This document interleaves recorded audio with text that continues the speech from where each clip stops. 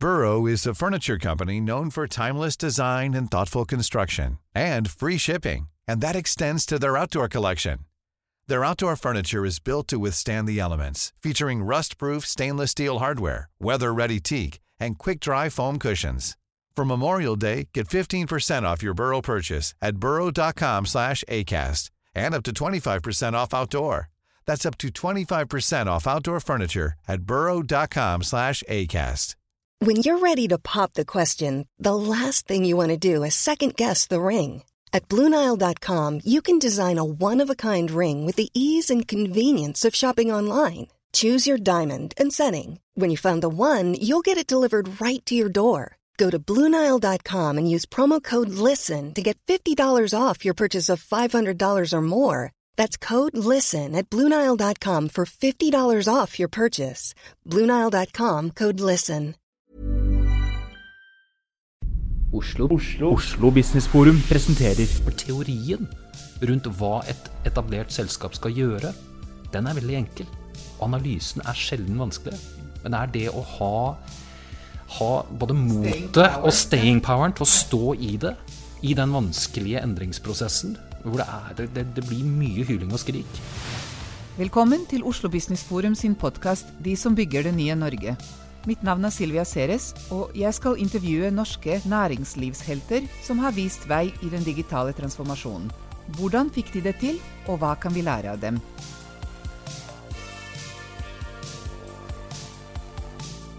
Hei, Trude Eilertsen. Velkommen til Oslo Business Forum sitt nye podcastserie Helter som bygger det nye Norge. Tusen takk, det er godt å være her. Du skjønner, du er en av heltene. Og jeg er så imponert og inspirert egentlig av din utålmodighet i det praktiske lederskapet med å skape flere store suksesshistorier fra Norge.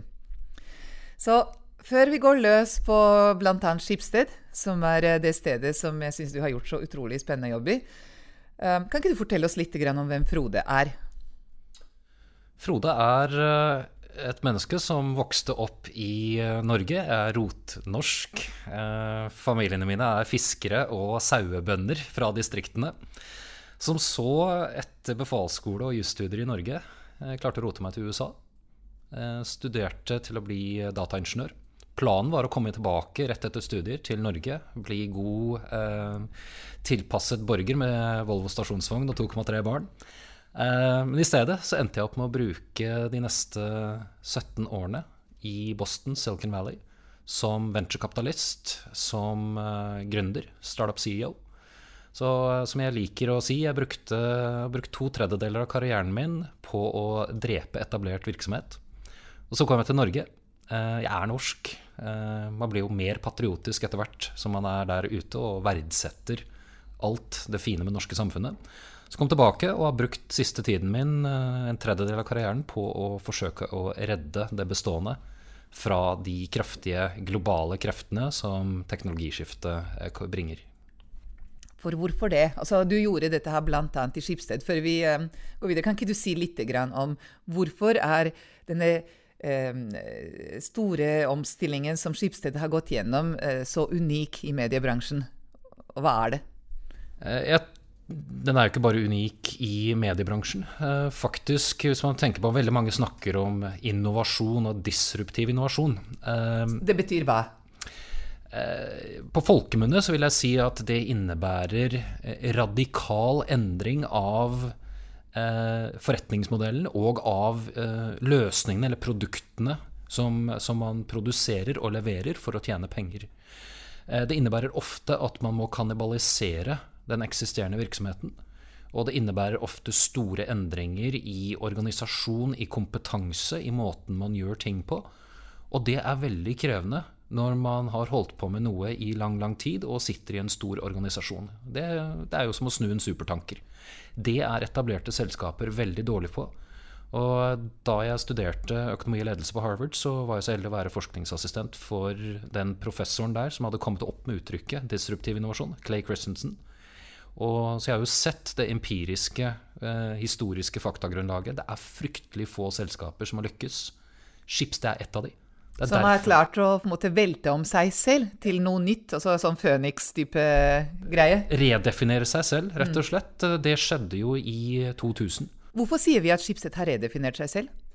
De gikk fra å være en papiravis til å satse på internett på en tid hvor ingen hadde peiling på hvordan man skulle tjene penger på det.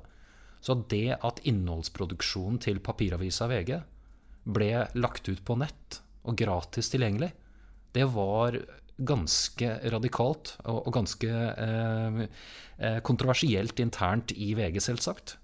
Så det var det ene de gjorde. Det andre de gjorde veldig tidlig, det var jo å kannibalisere Aftenpostens melkeku i form av rubrikkannonser. Bil, eiendom, jobb, rubrikkene som var en stor del av inntektene til en papiravis. Og det la de ut på nett. Mye billigere. Og dette var kjempekontroversielt, for det kannibaliserer på kort sikt inntektene. Det gjorde de, mens veldig mange andre mediehus, nesten alle rundt omkring i verden, forsøkte å beskytte den etablerte kjernevirksomheten som var veldig knyttet til papiravisen. Men du, hvordan fant de motet til å gjøre det? Altså, for jeg ser hvor vanskelig dette ofte er fra en finansiell, tradisjonell, konservativ, riskkontrollerende perspektiv.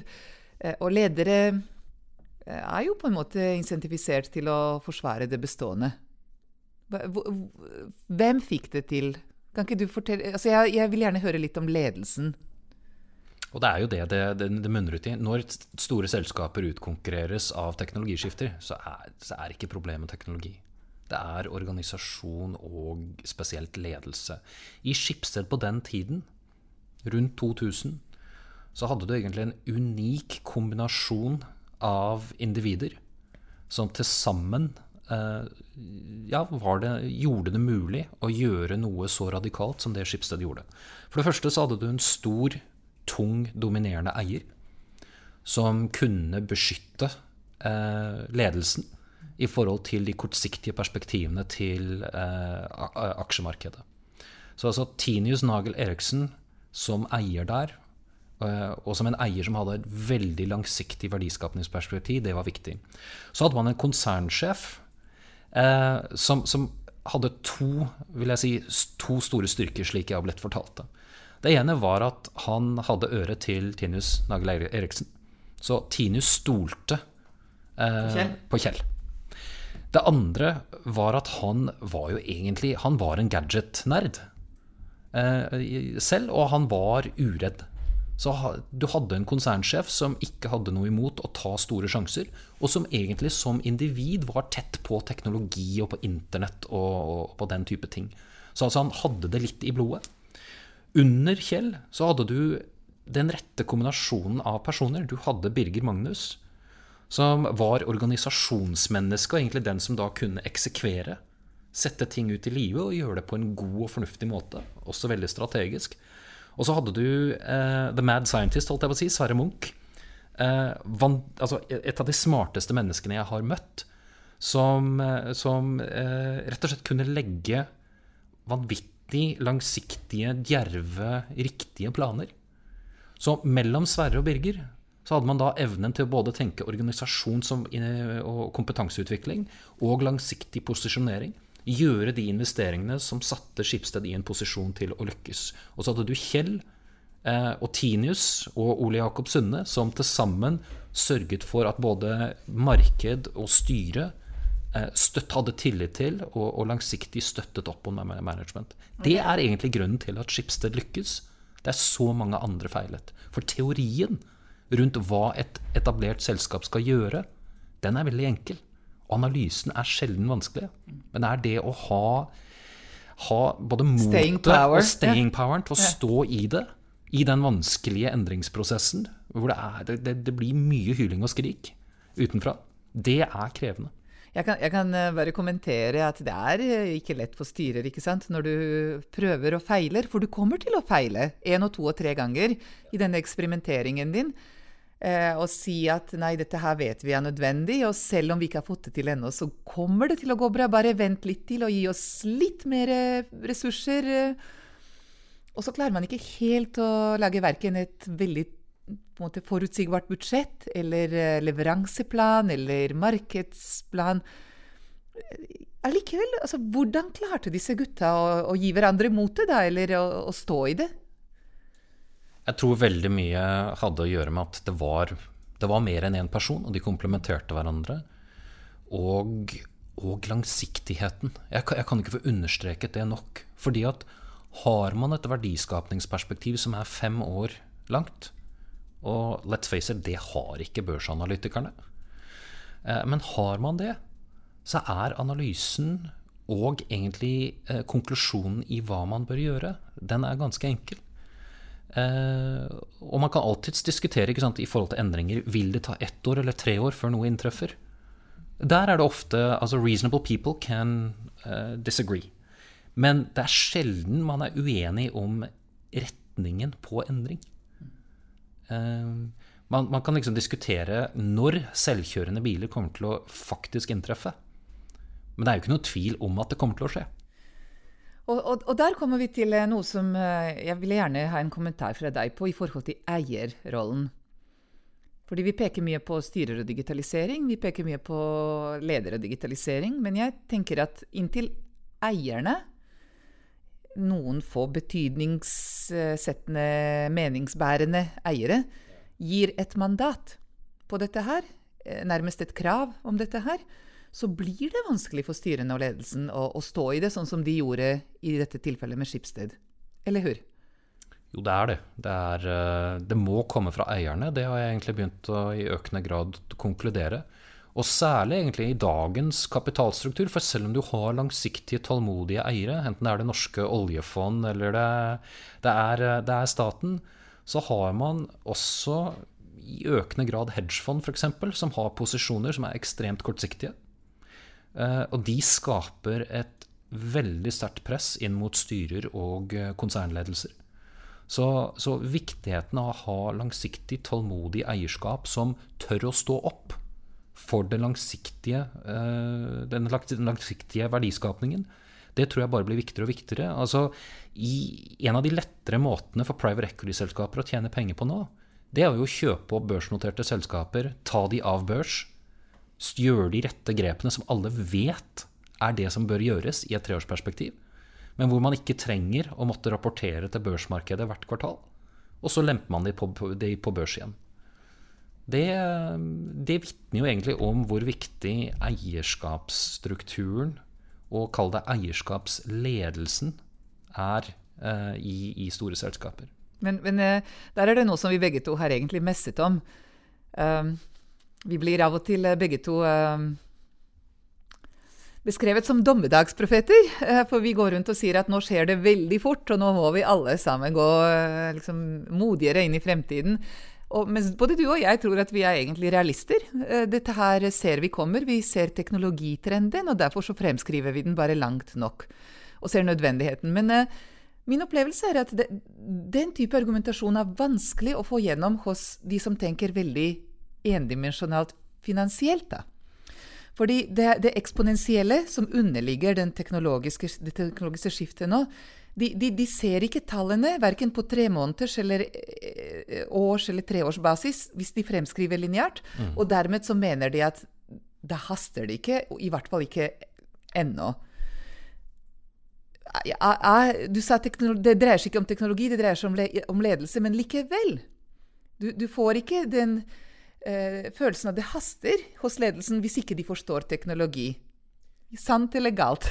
Veldig sant. Og det er jo derfor teknologi nå er en nødvendig kjernekompetanse, mener jeg. Ikke bare hos 1 eller 2 utvalgte styremedlemmer, som jeg observerer i de fleste norske og europeiske selskaper. Der har man det vi litt vitsende vil kalle for digitale alibier. Men også i konsernledelser, hvis man bare tar inn 1 eller 2. Man er nødt, selv om man er blåruss i utgangspunktet, så er man nødt til å nå investere betydelige mengder tid og energi på å forstå teknologitrendene. For det er det som er viktig, det er det som gjør en i stand til å kunne forutse, til å kunne proagere. Det som er så annerledes med de teknologiskiftene som skjer nå, det jo nettopp kraften og tempoet i endringen når endringen begynner å inntreffe. Det jo det som liksom kjernen i det eksponentielle. For som du sier, før i tiden med en lineær utvikling, så kunne en leder egentlig vente til en krise inntraff. Og så var det likevel nok tid til å ta nødvendige omstrukturerings- og kursendringsgrep, før man så toget tøffet videre. Når krisen inntreffer nå, så det for sent.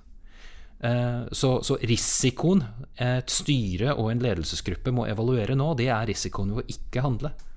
For risikoen ved å være for sent ute så disproporsjonal i forhold til eventuelle konsekvensene at man 1 til 2 år for tidlig ute. Det relativt billig.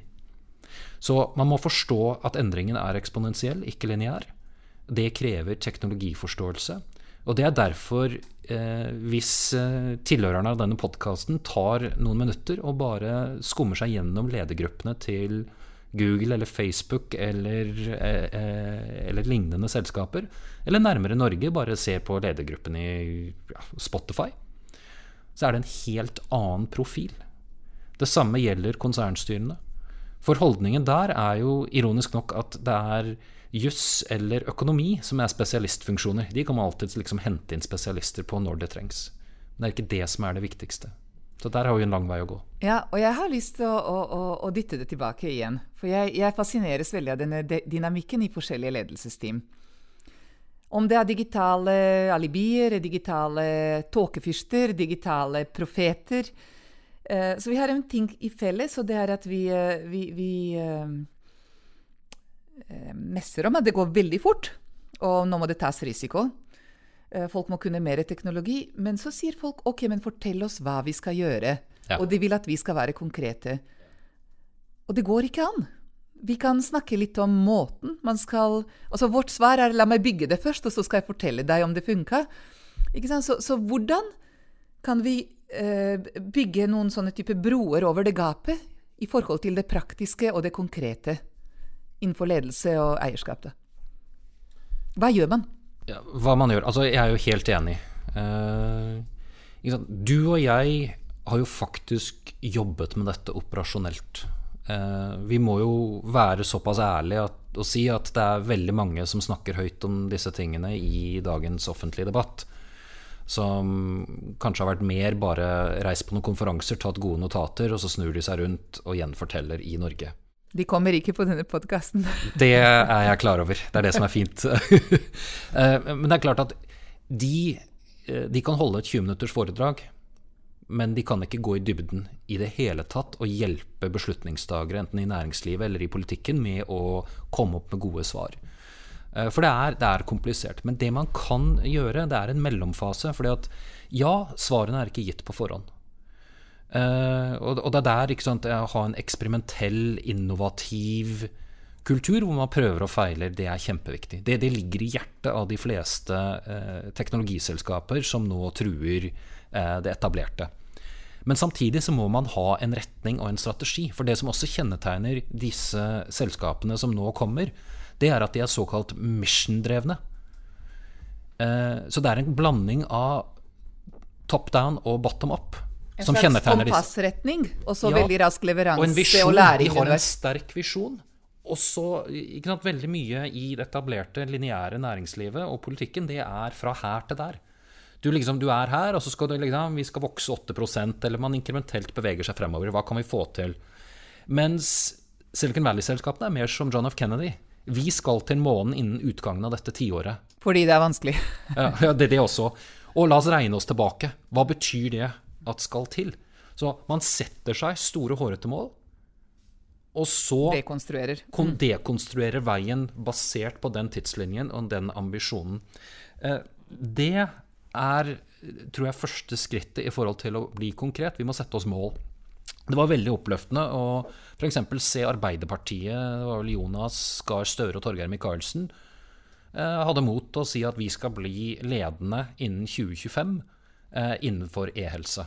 Og så kan jeg alltid kommentere at si at vi skal bli ledende i Europa. Jeg ikke sikker på om det den rette målestokken, for Teknologiutviklingen drives i veldig liten grad av europeere.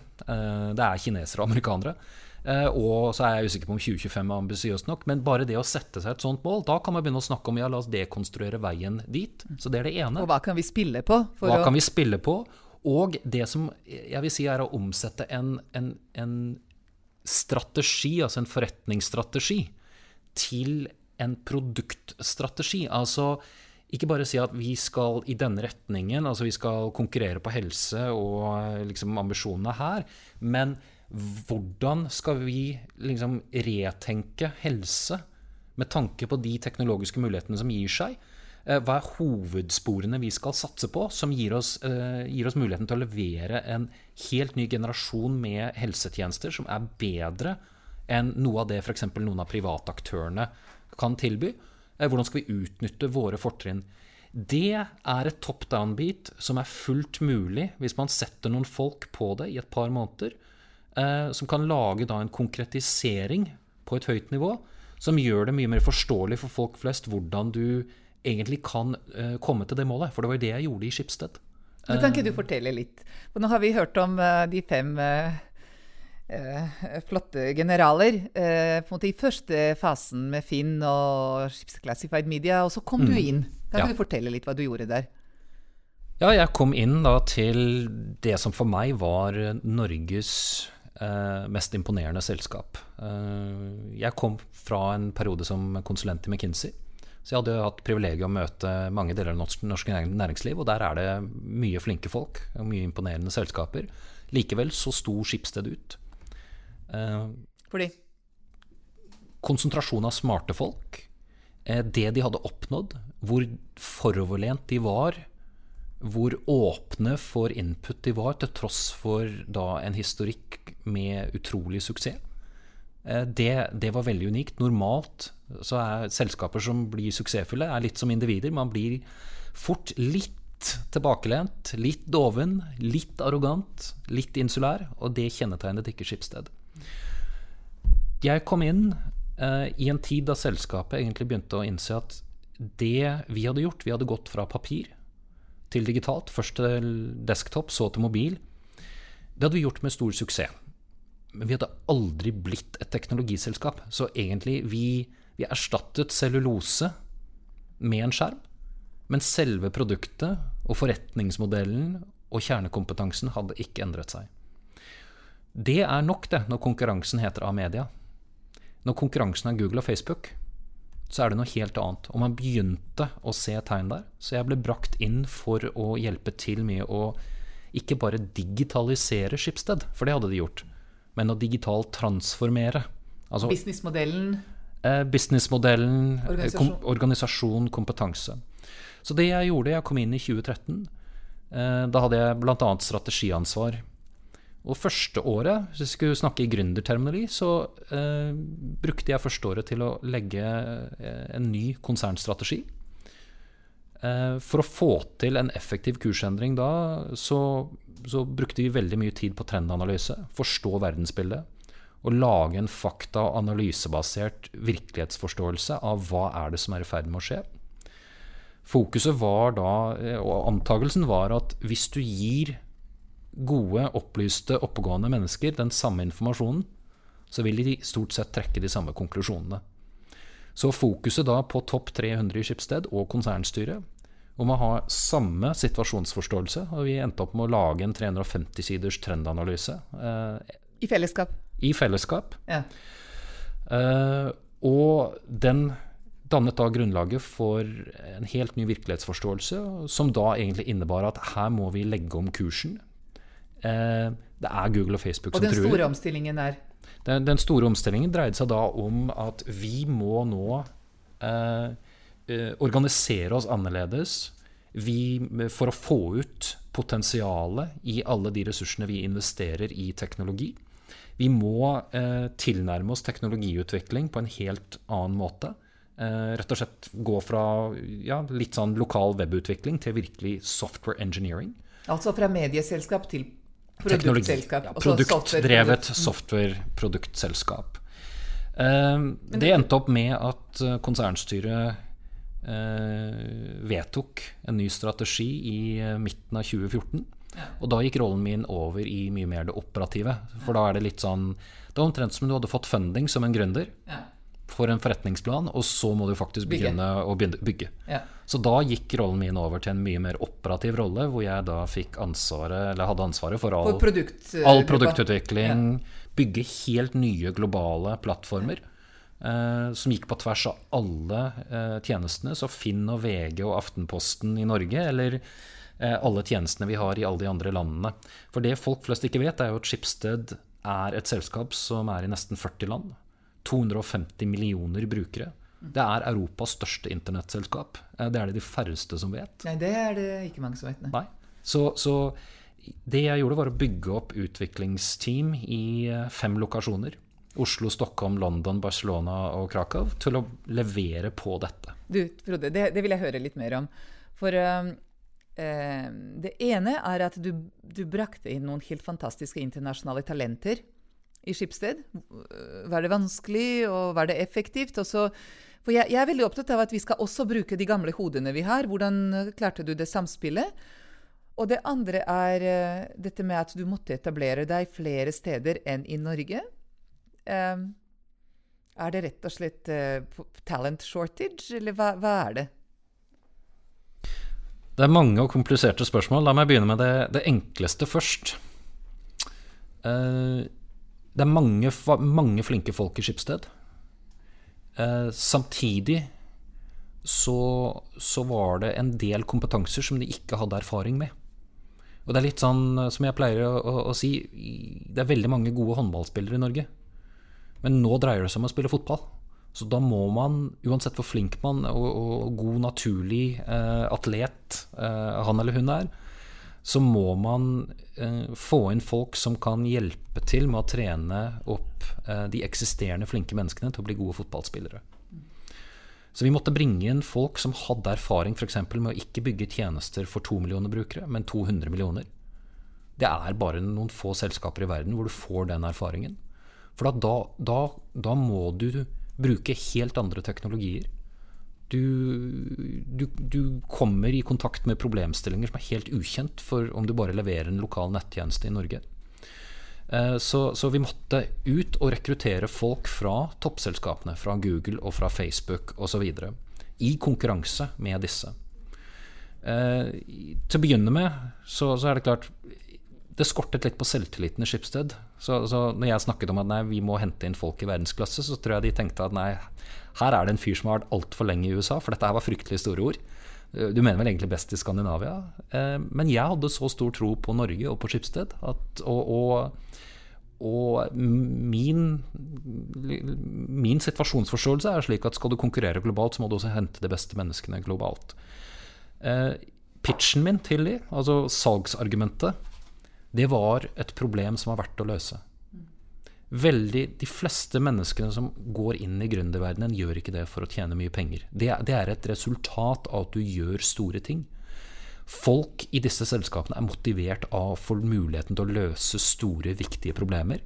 Og når de løser de, at det nedslagsfelt for store deler av verdens befolkning. Altså impact. Jeg må spørre deg, Frode, unnskyld, men jeg en passionert teknolog, og likevel. Verdens største selskaper og verdens beste hoder, sitt største problem verdt å løse å selge flere annonser? Eller? Det fortrinnet man har. For det jeg sa det har aldri vært viktigere enn noensinne å hjelpe med fri og uavhengig presse. Schibsted det ledende medieselskapet posisjonert til å redefinere hva fremtidens nyhetstjeneste, hva fremtidens journalistikk i en digital, global verden. Der har jeg lyst til å høre deg si den røde og den blå pillen. Ja, det jo litt det. Altså, man kan enten velge pillen som heter Facebook sin nyhetstjeneste og filterbobler, og vi har sett konsekvensen av det. Og også, og særlig i Europa, det mange flinke folk som har blitt trent opp og ansatt av Google og Facebook. I Europa så var salgsargumentet du kan sitte i bakgården til Google og Facebook og være med å optimalisere annonseinntjeningen deres. Eller du kan være på første rad og i hovedrommet til Schibsted og være med å hjelpe til med å redefinere fremtidens frie og uavhengige presse. Now, which is it gonna be? The red or the blue pill? Og det argumentet resonerte. Og det gjorde at jeg tror ikke folk egentlig klar over for et utrolig avansert teknologimiljø som nå i Schibsted. Vi har klart å rekruttere de beste hodene, ikke bare til London og Stockholm, som mye større tech-hubber enn Oslo, men også til Norge. For eksempel sjefen for Big Data og Data Science i Twitter tok med seg familien sin, flyttet fra San Francisco til Oslo en januardag i 2015. Jeg likte været, vel? Ja, da var jeg nervøs, altså.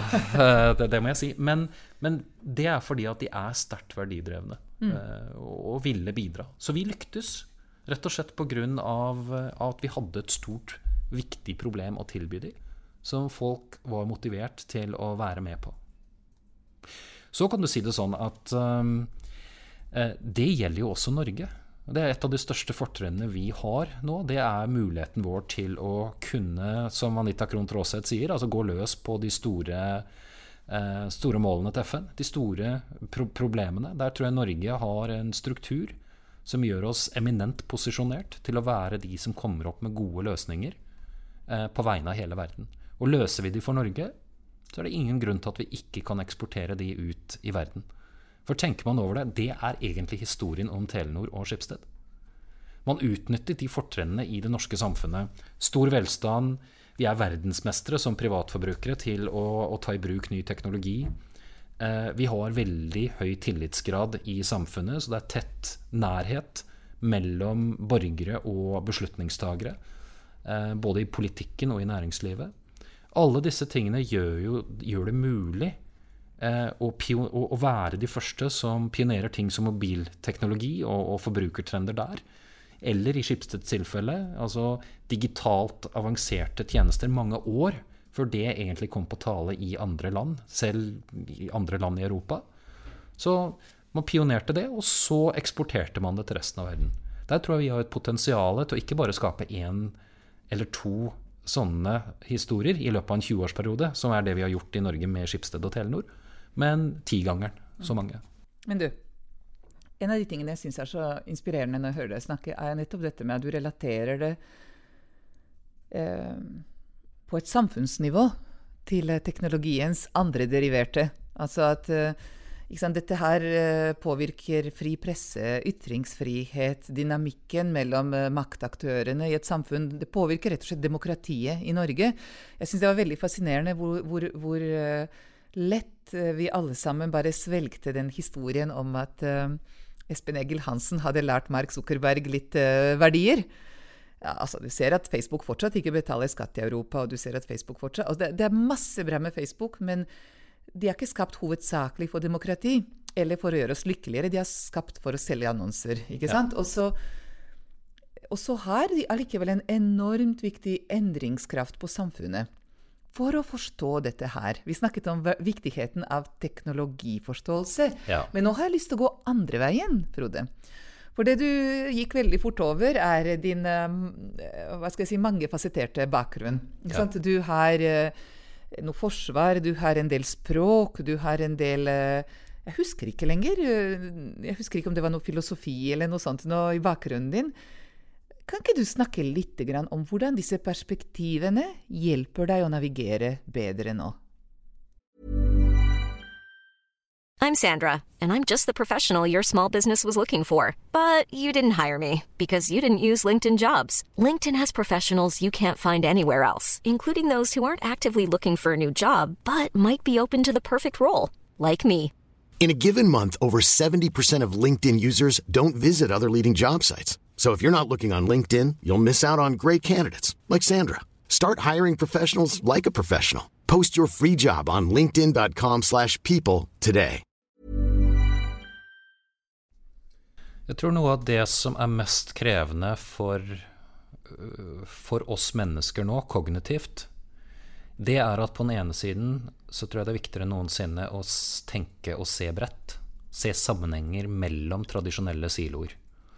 For det der både trusler og muligheter oppstår.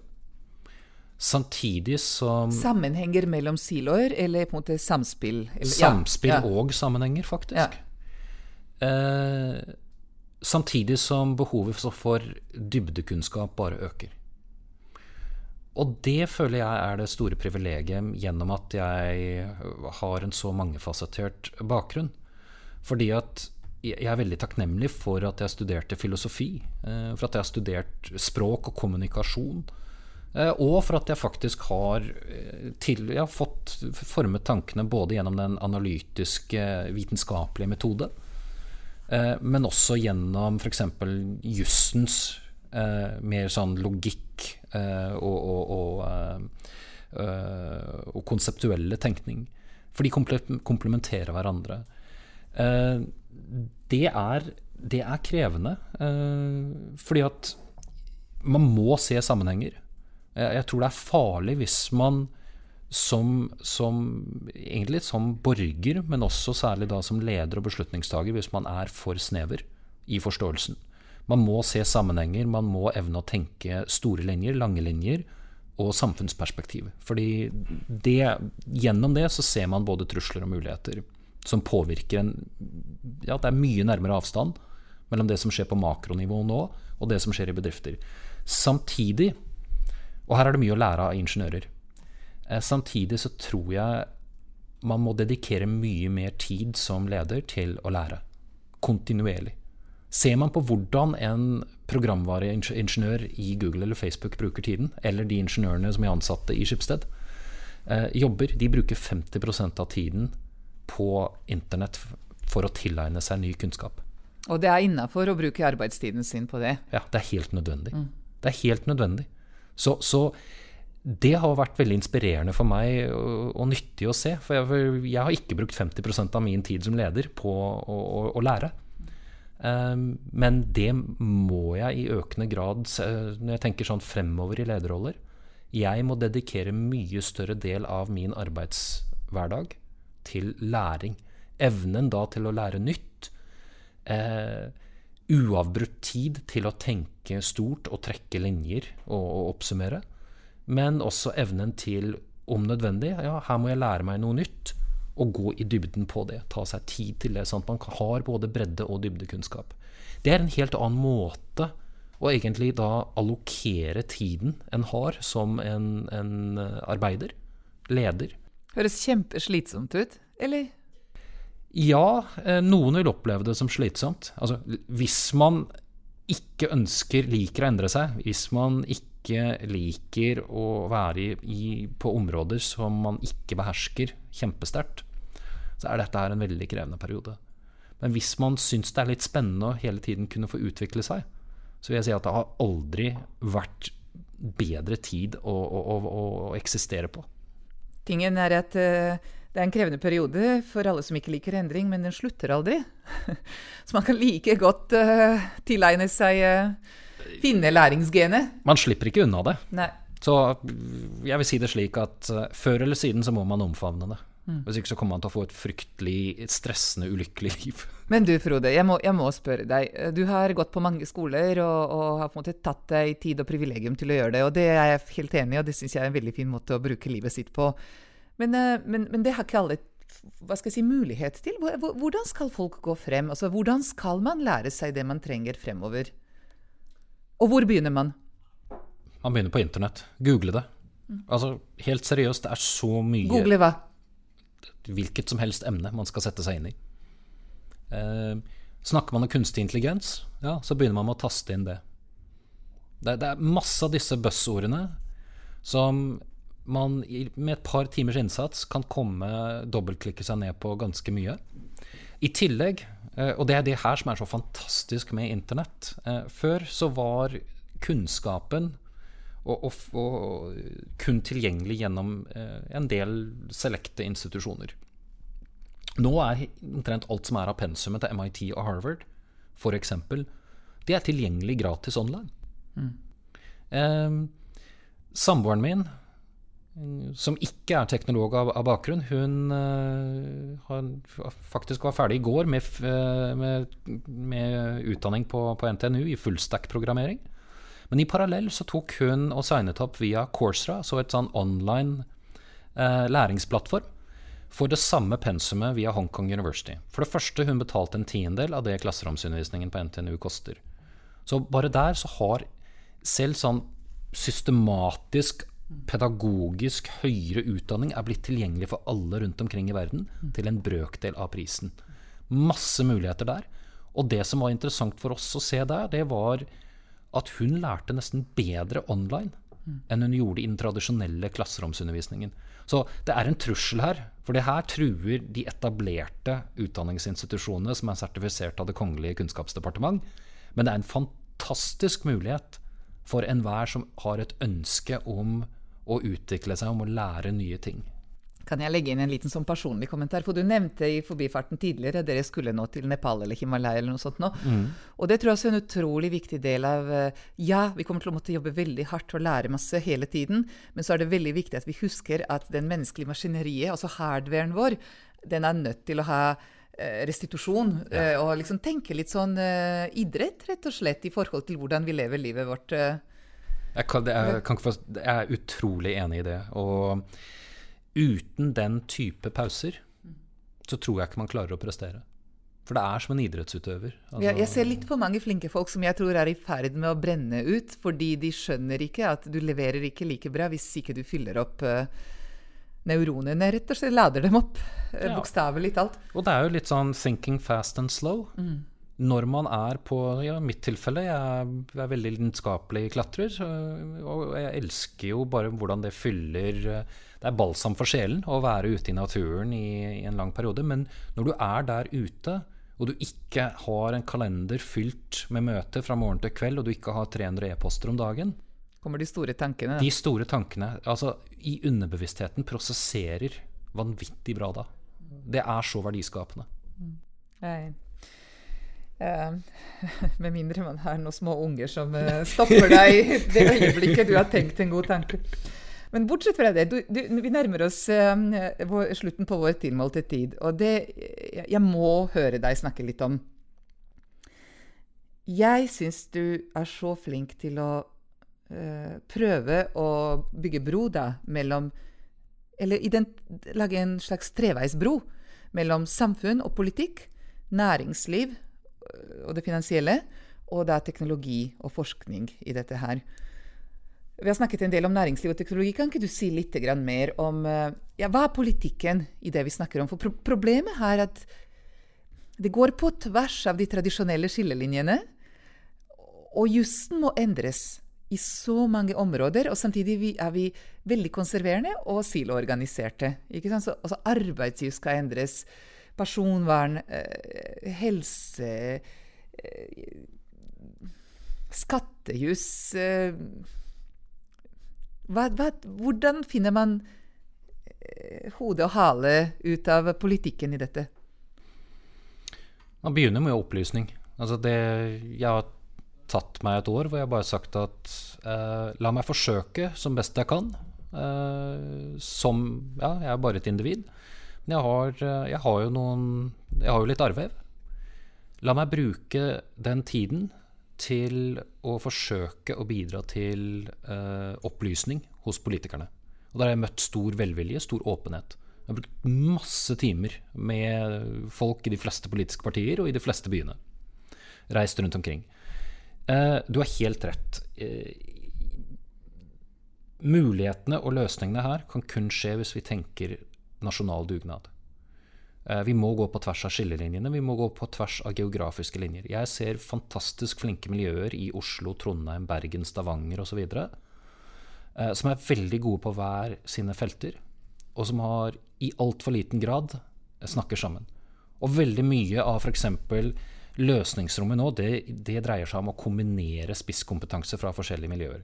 Det i forhold til de teknologiproduktløsningene. Så i forhold til politikken. Hva politikkens rolle? Hvis vi for eksempel tenker på de store problemene, og det som skjer nå, det treffer jo samfunnet, det treffer samfunnssektorer. Så da går det rett på politikken, fordi at det treffer velferdsstaten. Kunstig intelligens, robotikk, automatisering. Ja, mange snakker om borgerlønn og så videre, og ja, det er mange grunner til å snakke om det. Men det er klart det at politikken må begynne å forberede seg på et samfunn hvor det er enormt stor forskjell på verdiskapningen til de beste kontra de som er middels. Det stiller enorme krav til fordelingspolitikk. Det stiller krav nå til ledere å være proaktive hvis vi skal faktisk bevare velferdsstaten. Og det stiller store krav til samhandling, fordi at kompetansen som kan løse disse problemene finnes i veldig liten grad i offentlig sektor. Så da må man ha privat-offentlig samarbeid. Jeg ser på det offentlige, og da politikken, som veldig viktig for 3 ting. De kan gi tilgang til å løse store problemer. Det hjelper veldig lite hvis private selskaper har gode løsninger på fremtidens e-helse. Så lenge det er det offentlige som sitter og med det meste av ressurser og midler, offentlige anskaffelser, og også kan blokkere egentlig tilgangen. For det som da Du sier tilgang til, altså de skal rett og slett skape koblinger da, mellom de som kan implementere og levere løsninger, og de som er kjøpere. Det det du sier? Ja, og så som du påpeker, jussen står ofte i veien. Man snakker mye om Uber her, det er jo et veldig sånn enkelt eksempel. Men hvis vi tenker også på helse, altså det er veldig mye regulatorisk som må endres. Tenker vi på utdanning, som jeg nettopp skisserte. Kanskje du gir litt eksempel rundt helse? Hva? Største utfordringen med helse nå, det er jo for eksempel ta personvern. All fokus nå i debatten er jo på personvern av helsedata. Med all respekt, puls og blodtrykk tatt 1-2 ganger i året hos en fastlege, det er ikke spesielt sensitive data når flere og flere av oss går rundt med en Fitbit eller med en Polarklokke eller en Apple Watch, som livestreamer mye mer data hele tiden til skyen, til utlandet. Og det er de dataene som kommer til å være viktige, fordi at de dataene, og etter hvert nå, så, selv om dette høres ut som science fiction, det at de fleste av oss kommer til å kartlegge genene våre, det kommer til å koste tusenlappen om et par år. Det til sammen vil da gå inn i en kunstig intelligensmotor, som vil kunne stille diagnoser tidligere og mye mer presist enn en fastlege kan gjøre, som da danner grunnlaget for behandling.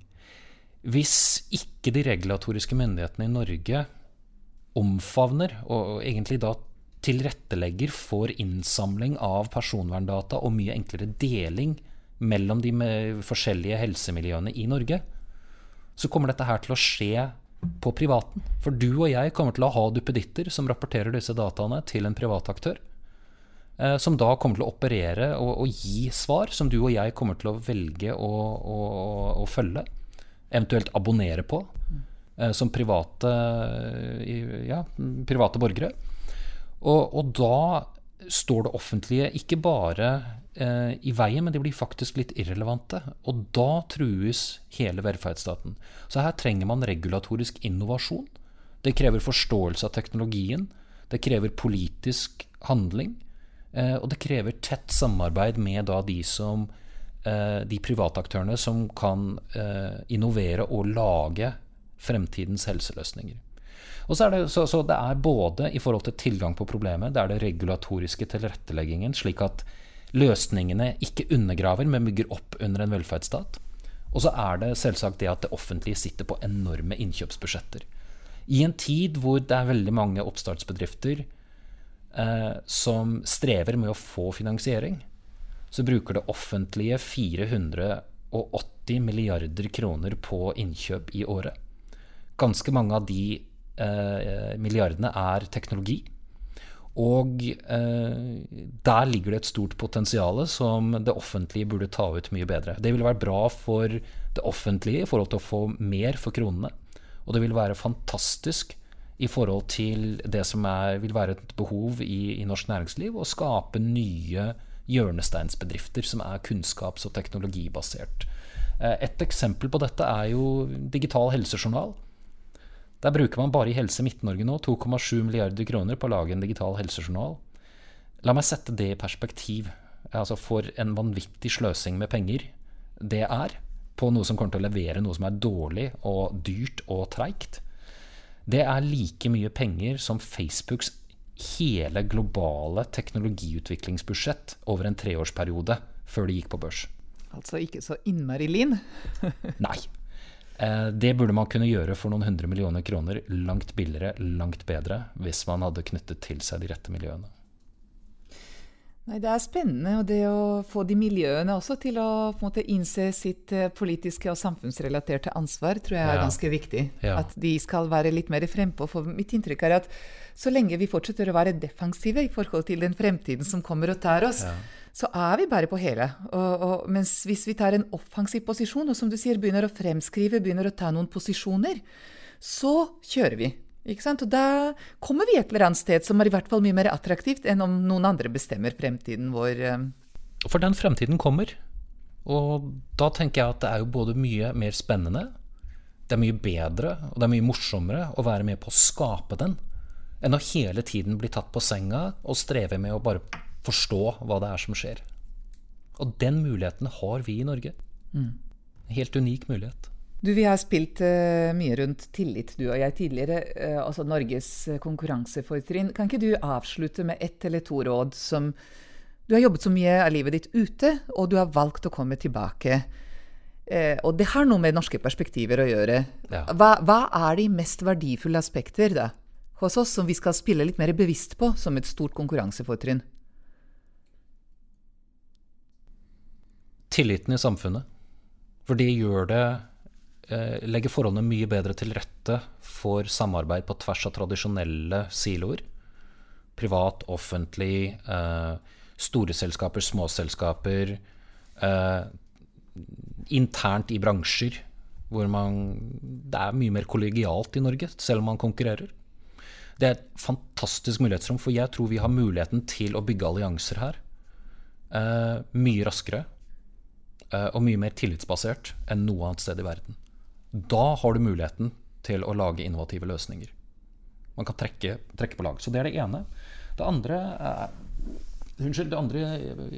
jeg vil trekke frem med Norge rett og slett verdigrunnlaget vårt. Altså vi orientert mot å ta samfunnsansvar. Og det jo ikke noe som da representerer større behov, og store behov representerer store markeder.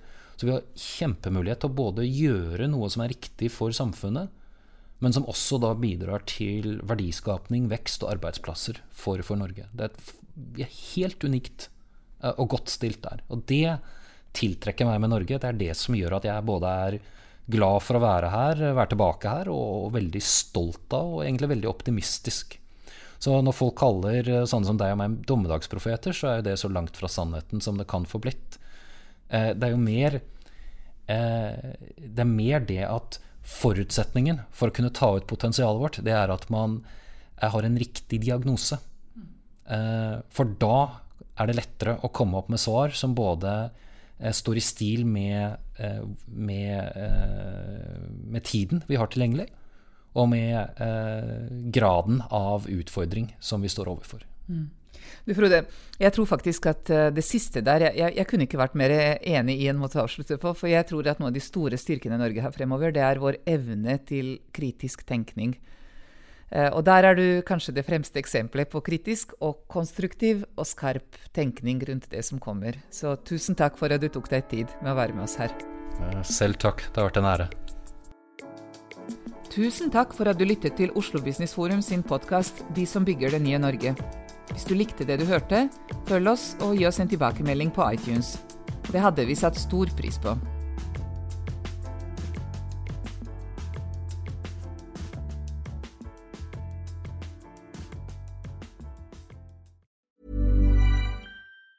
Hi, I'm Daniel, founder of Pretty Litter. Did you know cats tend to hide symptoms of sickness and pain? I learned this the hard way after losing my cat, Gingy. So I created Pretty Litter, a health monitoring litter that helps detect early signs of illness by changing colors, saving you money and potentially your cat's life. Pretty Litter is veterinarian developed, and it's the easiest way to keep tabs on your fur baby's health right at home. Go to prettylitter.com and use code ACAST for 20% off your first order and a free cat toy. Terms and conditions apply. See site for details. Planning for your next trip? Elevate your travel style with Quince. Quince has all the jet-setting essentials you'll want for your next getaway, like European linen, premium luggage options, buttery soft Italian leather bags, and so much more. And is all priced at 50 to 80% less than similar brands. Plus, Quince only works with factories that use safe and ethical manufacturing practices. Pack your bags with high-quality essentials you'll be wearing for vacations to come with Quince. Go to quince.com/pack for free shipping and 365-day returns.